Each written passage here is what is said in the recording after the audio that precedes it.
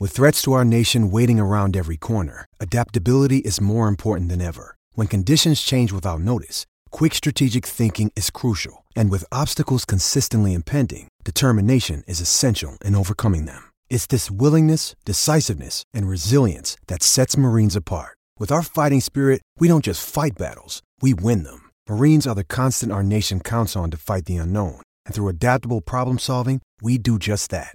Learn more at marines.com. Welcome to Curaleaf, a medical marijuana dispensary. Whether you're a longtime patient or you're just getting acquainted with this incredible plant, Curaleaf of Pennsylvania is honored to guide you along your medical marijuana journey. Visit us soon at our new State College location. This is the Blue White Breakdown, the premier podcast for all things Penn State football. Talk about culture. It's something that should show up in every aspect of your program. It's the Blue White Breakdown, brought to you by Penn Live. Here are your hosts, Bob Flounders and Dustin Hawkinsmith. Welcome into another edition of the Blue White Breakdown. Bobby Flounders and Dustin Hawkinsmith here, just looking at Penn State football midway through training camp, Bob, and it's starting to kind of sink in for me that the season is coming. And that all these things that, position battles and question marks, we can maybe stop talking about them and start seeing some of these things in action. But we do have James Franklin talking about them again on Wednesday. We also have, and we'll start with this, the media rights deal that everybody was waiting for from the Big Ten really got a hefty dose of spotlight after USC and UCLA announced their intentions to join the Big Ten next year. But this is $7 billion plus, where the general structure, and correct me if I'm wrong, is that you will have, a Fox game at noon, you will have a CBS game at 3:30, and you'll have an NBC game in prime time, generally most, if not all, Saturdays. I mean, that sounds like a pretty cool starting point to me, and that's a very expensive starting point for those places. And it is a well-negotiated deal, I think, for the Big Ten network. It's not a coincidence that I'm sure the price jumped after news about UCLA, obviously, and USC. I think it's also pretty clear that they're definitely not done expanding. At some point, Dustin, I think they're going to need to find some playmates for USC and UCLA in the Big Ten. And the next school east can't. I guess, what is the next school east? Is it Nebraska? They need a couple other. I think they're going to need a couple other schools. I think Notre Dame would be great, but even if they don't add Notre Dame, it just can't be those two all by them are lonesome out there, and everyone else, a minimum of 2 or 5 or 4 hours away. So I think it's exciting. I really do. I'm anxious to see how it's going to play out, but I think the NBC component for football fans at night probably going to mirror kind of what they do with Sunday Night Football on NBC Pro Football. It is exciting. I know there's some other, I know the Big Ten network is still involved, and there's going to be some streaming on Peacock, and they're going to have to make room for some Olympic events and basketball, but it's really football drove this whole thing. And it was always going to do it. Once they added UCLA and USC, their next TV deal was going to be humongous. And that's exactly, how it played out. I think it's a big win for the Big Ten. I think the member schools are going to see their yearly payments increase exponentially. And we'll just see, when's the madness going to stop? Like, what are the next couple of deals in the next couple of years going to be like? But exciting, I think, for the Big Ten. Yeah, and I think the change that's coming, I mean, obviously, to your point about Peacock and, BTN Plus and, all that, you're not going to escape. I don't care what conference you're talking about. You're not going to escape the need to be purchasing add-ons to your cable subscription. That's just an inevitable thing. And that's been inevitable for a little while here, but that's coming whether you like it or not. That's coming whether you're a Big Ten fan or an SEC fan. You're just going to have to wrap your head around that. There's going to be a time where if you want to watch a Penn State football game, you're going to have Peacock. So yeah, I think that's just a modern day thing, but I do tend to agree with you that the schools in the West, it just doesn't seem like a sustainable thing to not have any other presence in the West moving forward. Now, it's a great big mystery as far as when or if or who the other schools might be. It doesn't seem like anybody's got a real defined timeline for that, but it's hard for me to believe, pretty close to when USC and UCLA arrive, that there's not going to be any other components in the West. And then it's just a matter of, you're trying to bring some symmetry and some business logistics that make sense, and also trying to add value to the next TV deal. You're trying to thread that needle. Yep. I think you're right. And Dustin, for the maybe some Penn State fans, some older Penn State fans especially, that maybe don't want to, or they're not thrilled about NBC's Peacock streaming service, or the Big Ten Plus, whatever iteration it's going to be. You guys can always go back to how it started and just listen to the games on the Penn State Radio Network. You don't want to fork out the extra cash. What could be better than listening to my man Steve Jones and hopefully Jack Ham on the radio? I think a lot of people do that anyway. There's some pretty bad TV pairings for some Penn State games that aren't important, and I think they just turn the volume down. They're listening to Steve and they're listening to Jack anyway. You're just going to have a more active imagination if you don't want to have pay for streaming. Just visualize in your mind's eye James Franklin calling a timeout at a time that you just can't comprehend. You really need to see that. You can visualize it just as well and get pissed. And I think that would arguably, I think that would make people more mad, is trying to visualize that in their head. It's just a brand new day, and college football is driving everything. The money's driving everything. And I think, one of the things that's in the process of happening right now is that everybody's just pulling back the curtain. I think everybody who's making decisions, they're not really masking the fact that this is financially driven. Everybody's got budgets to balance. Everybody wants to carry 865 Olympic sports. And in order to pay all these different bills, you have to pursue things that are in the interest of making money. And it is an interesting dynamic. And you'll hear some, traditionalists just, looking back at the days where traditions mattered and stuff like that. And it's whether traditions come or go, people are still going to watch the games anyway. That's the not so well kept secret.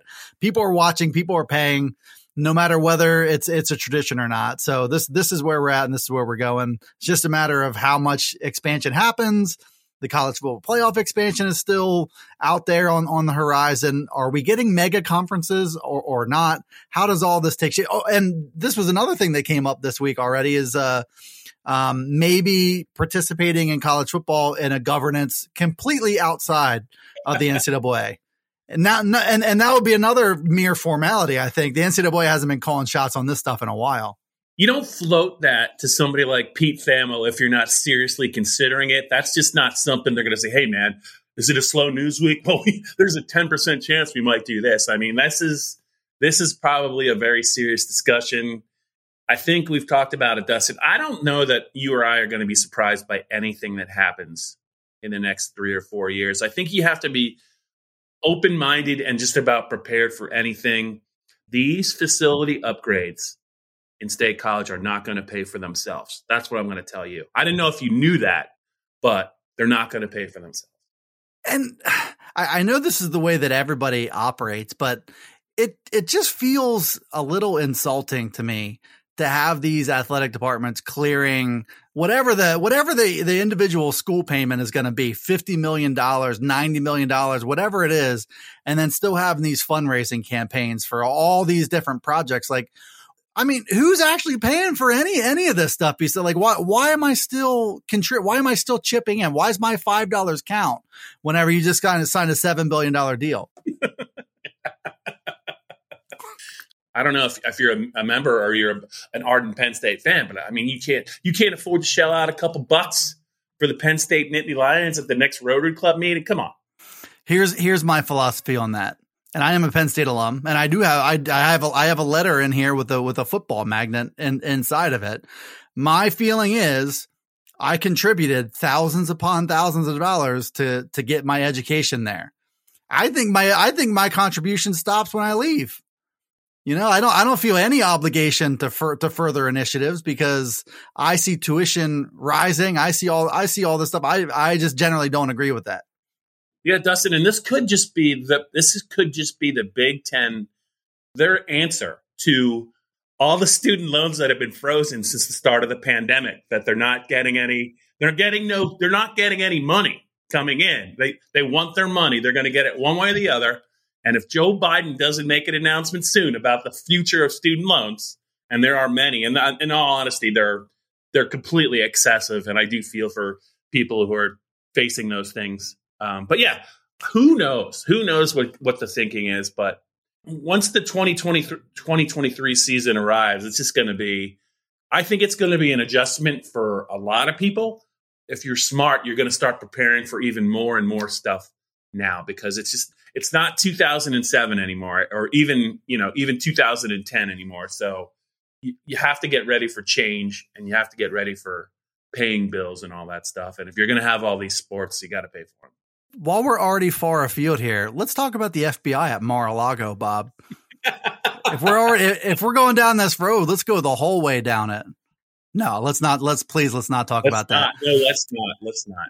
So media availability on Wednesday, equally important to what I just brought up.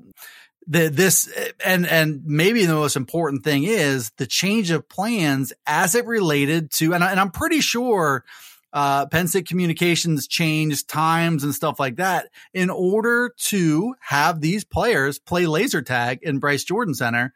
The only thing I lament is that they changed the times. You couldn't get up there. I wanted to see you play laser tag with James Franklin. That's all I've ever wanted. I wouldn't mind shooting at James Franklin with a laser tag gun. Let me just qualify that. But it sounds like there were photos of him having a good time up there. But yeah, it was just one of those things where, they're going to do what they're going to do. And maybe this was planned for a while, but they could have maybe advance notice maybe is not a strong point when it comes to Penn State and the media. Maybe it was just an accident and an oversight. But yeah, and the other thing is, so for the fans, they have like especially in the summer when you go up, the practice availability is like 15 minutes to watch practice. But it's about 2 to 2.5 hours before, they actually make the players and coaches available at the end of practice. So if you want to watch the start of practice or the warm-ups, you can, but they're still going to practice. And so there's like a 2-hour window where if you're up there in State College and you cover the team up there, you just go home, or you go to a bar, or you do whatever. If you make the drive up, like, what are you going to do with those extra 90 minutes? Could go to a bar, and a lot of people would assume that would be what I would do, and maybe somebody like Greg Pickle would do. But we just actually work. We find a place at Penn State that's got some media Wi-Fi, or Wi-Fi in general, and we just work on some stuff for later in the week while we transcribe posts or whatever that is. We could kill some time, but when they move the player and coach availability up to essentially the practice availability, because there was no practice. Poor Greg and I were out of luck. Thank God for Johnny McGonigal, Penn Live's newest Penn State reporter. He went up there ahead of time to see practice and probably introduce himself to some people. So he was up there when it happened. So was Joe Hermit. So we got our bases covered. But yeah, it was unfortunate that we couldn't go up there. But, it sounds like there's some interesting things to talk about based upon James Franklin's comments, specifically about some departures, also at least one training camp battle. I thought that was interesting as well, so we can get into that. Well, yeah, let's start with I thought the most meaningful thing was the middle linebacker battle. Tyler Elsdon, Kobe King. I've been guilty of just assuming Kobe King was going to win the day on this one, but as of right now, and I think it makes sense, the more experienced guy. It's not quite like starting at the quarterback position, but being that lead communicator on defense, it's not a big surprise to see the guy who's been around longer holding an edge at the midway point. I do think James Franklin, when he mentioned, whoever, basically, if Kobe King is still trying to figure things out, you can't be doing that when everybody's waiting for your signal. But that he's still going to play a lot, and I think that's true. Is that these guys, the starting role is going to be meaningful, but you're going to see both of these guys. You're also, as we talked about a good bit last week, you're also going to see situations where this third linebacker isn't even on the field. Yeah, that last point you made is a really good one. We're 2 weeks away from the start of the season as we're taping this. I don't know that there's going to be a lot that changes in the next 2 weeks. For James to say that he's a little bit ahead, my expectation is Tyler Elsdon will be the guy initially when Penn State has a middle linebacker on the field. I think Kobe King is a guy they really like, but I do think that Manny Diaz in a new defense, he values the ability to communicate and got to be able to get lined up right. And if Kobe is not quite as advanced as Tyler, then it's probably the decision has essentially made itself. Now, what I would say, though, is I don't know how much we're going to see of a middle linebacker at Purdue. I don't expect you're going to see 3 linebackers on the field in many situations. Purdue's a team that wants to throw the ball. Penn State's got the corners to match up with their spread. So I think the nickel, the 4-2-5, or even maybe a dime makes a lot of sense for Penn State. And they have Curtis Jacobs and his speed. And, Sutherland and Jonathan Sutherland is a former defensive back. So the following week, Dustin, they have Ohio. And Ohio is a team that's going to run the ball, but who cares? So really what we're talking about is the Auburn game. Who's going to be the middle linebacker when Penn State plays Auburn? I think it's on September 17th down there. And they're going to definitely run the ball with Tank Bigsby. They ran the ball all over Penn State when they had the ball last year in the game and caused their good Penn State defense fits the running game. This isn't as significant if they had opened the season a little bit differently against some teams that they're going to really need their middle linebacker. I'm not sure, like Wisconsin last year. I think that would have been a bigger deal for the middle linebacker. They had Ellis Brooks. But I think really that for me, it's who's going to be getting the majority of the snaps on September 17th. But for now, for James to say that, I don't see anything really changing. And I think it's probably going to be Elsdon that starts when they have a middle linebacker on the field on September 5th. But for reasons for now and for the future, Kobe King, they're going to make it a point to make sure that he gets all the reps that he deserves, which sounds like it's going to be a pretty good little chunk too. This is the Blue-White Breakdown. Welcome to Curaleaf, a medical marijuana dispensary. Whether you're a longtime patient or you're just getting acquainted with this incredible plant, Curaleaf of Pennsylvania is honored to guide you along your medical marijuana journey. Have questions? Visit us at Curaleaf.com or stop in to see us at any of our locations, including our new State College dispensary located at 1248 South Atherton Street. Let's talk medical marijuana and let our confidence become yours. When you need mealtime inspiration, it's worth shopping Kroger, where you'll find over 30,000 mouth-watering choices that excite your inner foodie. And no matter what tasty choice you make, you'll enjoy our everyday low prices, plus extra ways to save, like digital coupons worth over $600 each week. You can also save up to $1 off per gallon at the pump with fuel points. More savings and more inspiring flavors make shopping Kroger worth it every time. Kroger, fresh for everyone. Fuel restrictions apply. You mentioned the departures. We've had 2 of them since you and I last talked, so last week. Keziah Holmes, the running back, and now this week, Ken Talley, the freshman defensive end, who I just had to smile a little bit when he puts out a message, I think it was on Tuesday, saying that he loved his time at Penn State. And he'll always look back at it, wistfully. Those 2 weeks changed his life, but clearly something. I don't know. We don't really know the explanation, but Franklin, I think to his credit, I think it was a good position to take. Like, I'm not going to comment on these guys' reasons, to leave. That was their personal decision, their personal business. Maybe we'll hear from them about it, but on the subject of Keziah Holmes, he did kind of hint that it wasn't much of a surprise, and that says he was 5th out of 5. And he was going to be 5th out of 5 and the writing was on the wall. I mean, I think that seemed pretty clear to me. My question is, why didn't he leave sooner? Honestly, I think the writing was on the wall at the end of the spring game when you heard the way they talked about Singleton, what you saw he could do in the weight room, and even in limited chances in the blue-white game, he caught a pass, and I think he did some things with a pass reception that you don't see running backs do. Katron Allen, I thought looked good all throughout the spring. He did some good things in the spring game. And you have Devin Ford and Kevon Lee. I'm not quite sure why Keziah waited until August to. That's a curious decision to me. But I think you can look at this 2 ways, Dustin. Right? It's great that Penn State feels fantastic about Katron Allen and Nick Singleton and the fact that they enrolled early. And these guys can really, they think, help right away their advance, especially Singleton, the 5-star.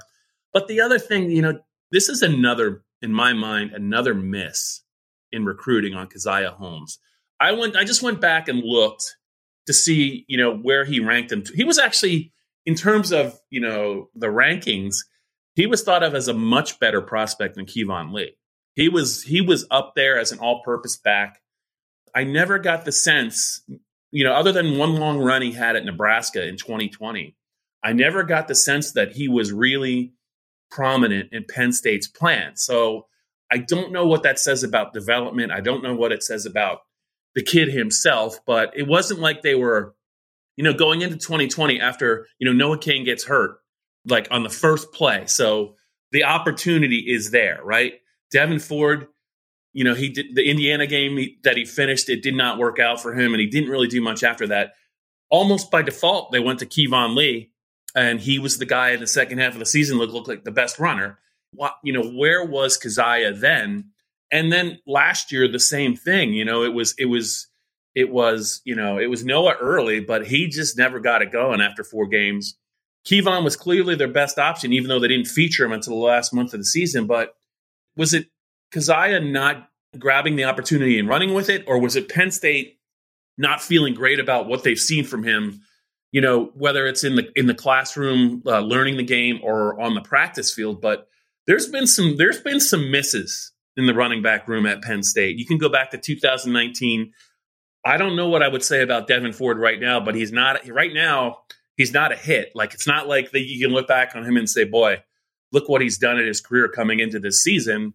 You know, Ricky Slade is another guy, I think, that I really thought he was going to be a hell of a player. And, you know, that didn't happen either. Noah Cain was hurt, but he didn't look super effective there. Maybe it'll be different at LSU. You know, there's been some pretty good running backs in terms of recruiting rankings and buzz that just that are washed out. So I don't know where I sit on the fence when it comes to Keziah, because he's clearly a talented kid, but I don't know why he waited till August to leave. And I don't know what happened in 20 and 2021 that caused them to sour on him. I just, you know, my thought with him, number one, I mean, this is one area where mindset and personality and, you know, that side of development is always such a great variable, and probably was you know, you hear them preaching consistency still about Devin Ford. So that's still something on his side. I think clearly Ricky Slade, you know, didn't even finish playing football really after he left Penn State and Old Dominion. So I think there was something there too, but it's like Keziah Holmes, you know, I was impressed by his physical talent, but if you're not reading things or picking things up or understanding where blitzes are coming from or understanding how your guys in front of you are blocking, I mean, that's a big variable. And it's one of the things that, you know, you're trying to get to know a kid and get to know the people around him and his coaches and his teachers. I mean, it's just one of those things that sometimes you just can't predict that. On physical talent alone, like I think he was more talented than Kevon Lee, but for whatever reason, it just hasn't happened for him.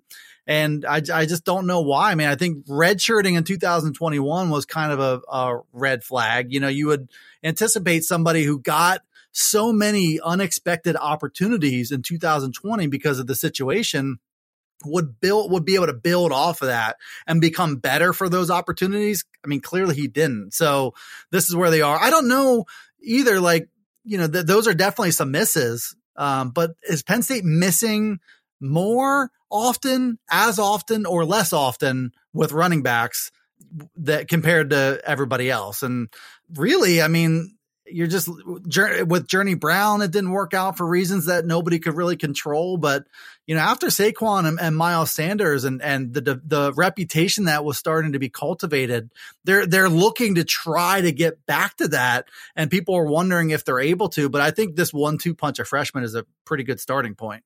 Yeah, I'll just say one more thing. Clearly, there was a development issue. It could have been on Holmes' side. It could have been on Penn State's side.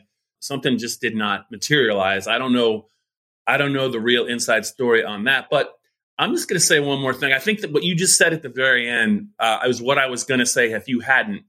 If not for the freakish talents of you know, Barkley and Miles Sanders, what are we really talking about at running back at Penn State since 2014? And to me, what I'm trying to get at is, what about Penn State's offense, the way it's structured, the spread, where the quarterback, is always in the shotgun and the running back's always next to him, and there's really no momentum going until the mesh. And I just wonder if also that's another thing that if you're James Franklin, you need to look at, because they just really have not consistently been able to impose their will in the running game, other than two just ridiculous, a second-round pick and the number 2 pick overall in the draft. And even they had trouble getting to the line of scrimmage, if not for their talent. So it does give me a little bit of pause to think about, maybe it's not necessarily the running backs when they don't work. Maybe it could just be the system and what's in place. I think maybe they need to tweak that. It's going to be a big year, I think, for the running game. And if it's more of the same with every good thing that we've heard about, Singleton and Kaytron Allen and what Kevon Lee was able to do when given the ball, if it's more of the same, I don't know if it's just on the offensive line. Yeah, or the backs. I mean, I think the talent at running back, and we'll see what happens on the offensive line. But it's a good point. I think the mesh thing. Okay, if you're winning one-on-one matchups, I think that can be a positive, because you're creating that sort of uncertainty and making the defense respond to something that may or may not be there. But if you're losing one-on-one matchups and you're still pausing for a second and a half with the mesh, that's when things break. Like, of course they're going to break down. And so I don't know. I mean, that's an interesting, big picture philosophical thing is, as a coaching staff, if your players are kind of unable to execute that core concept of what you want to do, where do you go from there? And clearly it's just kind of like keep trusting in them to do it. But it's an interesting thing. At what point as coaches do you say, okay, we do have to change things up because they're not executing what we need them to execute? Yeah. I think if it's another year where the running game just really, 3.8 yards per carry, 3.5 yards per carry, and falling behind and giving up on it. If it's another year like that with the perceived talents at Penn State, I think we're going to be closer to our answer. I think that maybe it will work out, and maybe they will do some different things this year, and maybe Mike Yurcich and those guys have some tricks up their sleeve, and maybe they really did commit to being a little bit more diverse in the way that they scheme the run, and maybe they're going to go under center when it's in short yardage, and maybe they'll put a tight end that can actually block in front of the running back to help create some room. I just don't think it can look like the last 2 years. It just can't. And if it does, I think we have our answer, Dustin. I don't know that talent can overcome a scheme that just is not conducive to a successful running game. One final thing, and then we'll move on from me here, is I do think Kaytron Allen and Nick Singleton are much, much better in terms of making the most out of small creases. And I think that skill set just kind of wasn't there last year. And I think small creases were a best case scenario a lot of the time last year. A couple other concepts real quick. I don't really have much to say about this. Maybe you do, but just Sean Clifford talking about, once again, being year 2 with the same coordinator. I don't know if I have anything else to add to, I understand the positives. I understand what still needs to be proven. Everybody who follows Penn State football, I think, is still a little skeptical that just, the year 1 to year 2 makes such a magical difference that they're willing to look past what Sean Clifford has shown them or whatever. But, so there's that. And then I think Johnny Dixon's name was brought up again as somebody who, and I'm curious your thoughts on significance of that and him. I don't know if he's pushing Kalen King for the starting job, but clearly more good cornerbacks is better than fewer good cornerbacks. Johnny Dixon was a pretty good player at South Carolina. He played at a young age on defense. So I think this is a talented player that I don't know. I think that I'll put it to you this way. I think Manny Diaz sees something in Johnny Dixon that maybe Brent Pry didn't. I should probably hold off a little on that because it's really Terry Smith who decides who the best. They do give Terry and maybe whatever the way that Penn State teaches it. I thought he was a good player last year. It was a little bit of a different room because you also had Tariq Castro Fields, you had Joey Porter, you had Hardy, and they really liked Kalen King. So in a lot of ways, he was the 5th corner. But good on him for getting closer to seeing possible starting time. And if any injury happens, he might never come off the field because they really like him. And Penn State has always been good about when they say they really like somebody, they're usually not just blowing smoke. That's why when Franklin said Elsdon's got a slight edge, to me that means he's pretty much won the job. So that's good. But I think the thing that I wanted to comment on was Sean Clifford and James Franklin and Mike Yurcich are really, really selling the advantages of the second year in the offense, making all the difference. I'm just going to tell Penn State fans this, and and Dustin, you can agree or disagree. Bill O'Brien completely transformed Matt McGloin in 1 year at Penn State. Now, yes, he had Allen Robinson, but Sean had a first-round draft pick, Jahan Dotson, to throw to last year. Robinson was not a first-round pick. What Bill O'Brien was able to teach, install, and do with not a lot of talent around on that Penn State offense. Silas Redd Silas Redd bailed. Justin Brown bailed. I mean, they did have some good tight ends, but they weren't necessarily ready. That quarterback play and that offense, given what they did in a short time with a shorthanded roster, to me, that's why I have a hard time really saying, boy, year two in an offense can really make a big difference. Maybe it can, but maybe if you call the right plays, you have the right looks, and the quarterback really gets what the offensive coordinator wants to do, I think there's no reason by midway through the first half of the season you shouldn't be clicking. I'll always remember what Billy O'Brien did with Matt McGloin, who was, I don't even know if Matt McGloin was a 2-star recruit, and he played his fanny off in an offense that was not expected to do much. So I don't know how much weight I give to the comment that the second year is going to be a lot better. I think it's really about the quality of the play, the execution, and the concepts of the offense. And, how it's blocked, I think it can, you can go down a lot of roads there, but your point's a good one. My favorite point about Matt McGloin in 2012 was that he threw as many interceptions that year as he did in the Outback Bowl against Florida. Five picks, right? In all of 2012. Yeah. That I threw that Outback Bowl, and yeah, he was pretty bad. That the people he had coaching him were not Billy O'Brien. I will say that. It was I believe it was Jay. I think it was Galen they were kind of splitting the duties, but man, yeah, that was an ugly performance, and they almost won that game had they not thrown that pick six, which is astounding to me. 4 picks would have gotten the job done. Yeah, we'll see. I mean, I think that's one thing people are a little bit leery of. I really don't have many more thoughts on this entire concept because we've heard so much. At some point in time, I think you have to stop waiting for an ideal circumstance for your quarterback and let your quarterback create the circumstance for you. And that, to his credit, I think Matt McGloin and Bill O'Brien did that. So we'll see. Fair point. We'll see what happens. I'm sure next week we're going to hear all about how year 2 is going to be different and all that again. But I think Penn State fans are as exhausted as we are from that. Anything else come out of yesterday that was worth mentioning to you? I don't think so. I think your point on Dixon was a good one, and I too was like, boy, if Tyler Elsdon is just slightly ahead, that's to encourage Kobe King, right? Just slightly ahead, just like in 2016, Trace was slightly ahead of Tommy Stevens. Wasn't an easy decision, and then like Tommy Stevens didn't play a snap like for the rest of his life that was meaningful.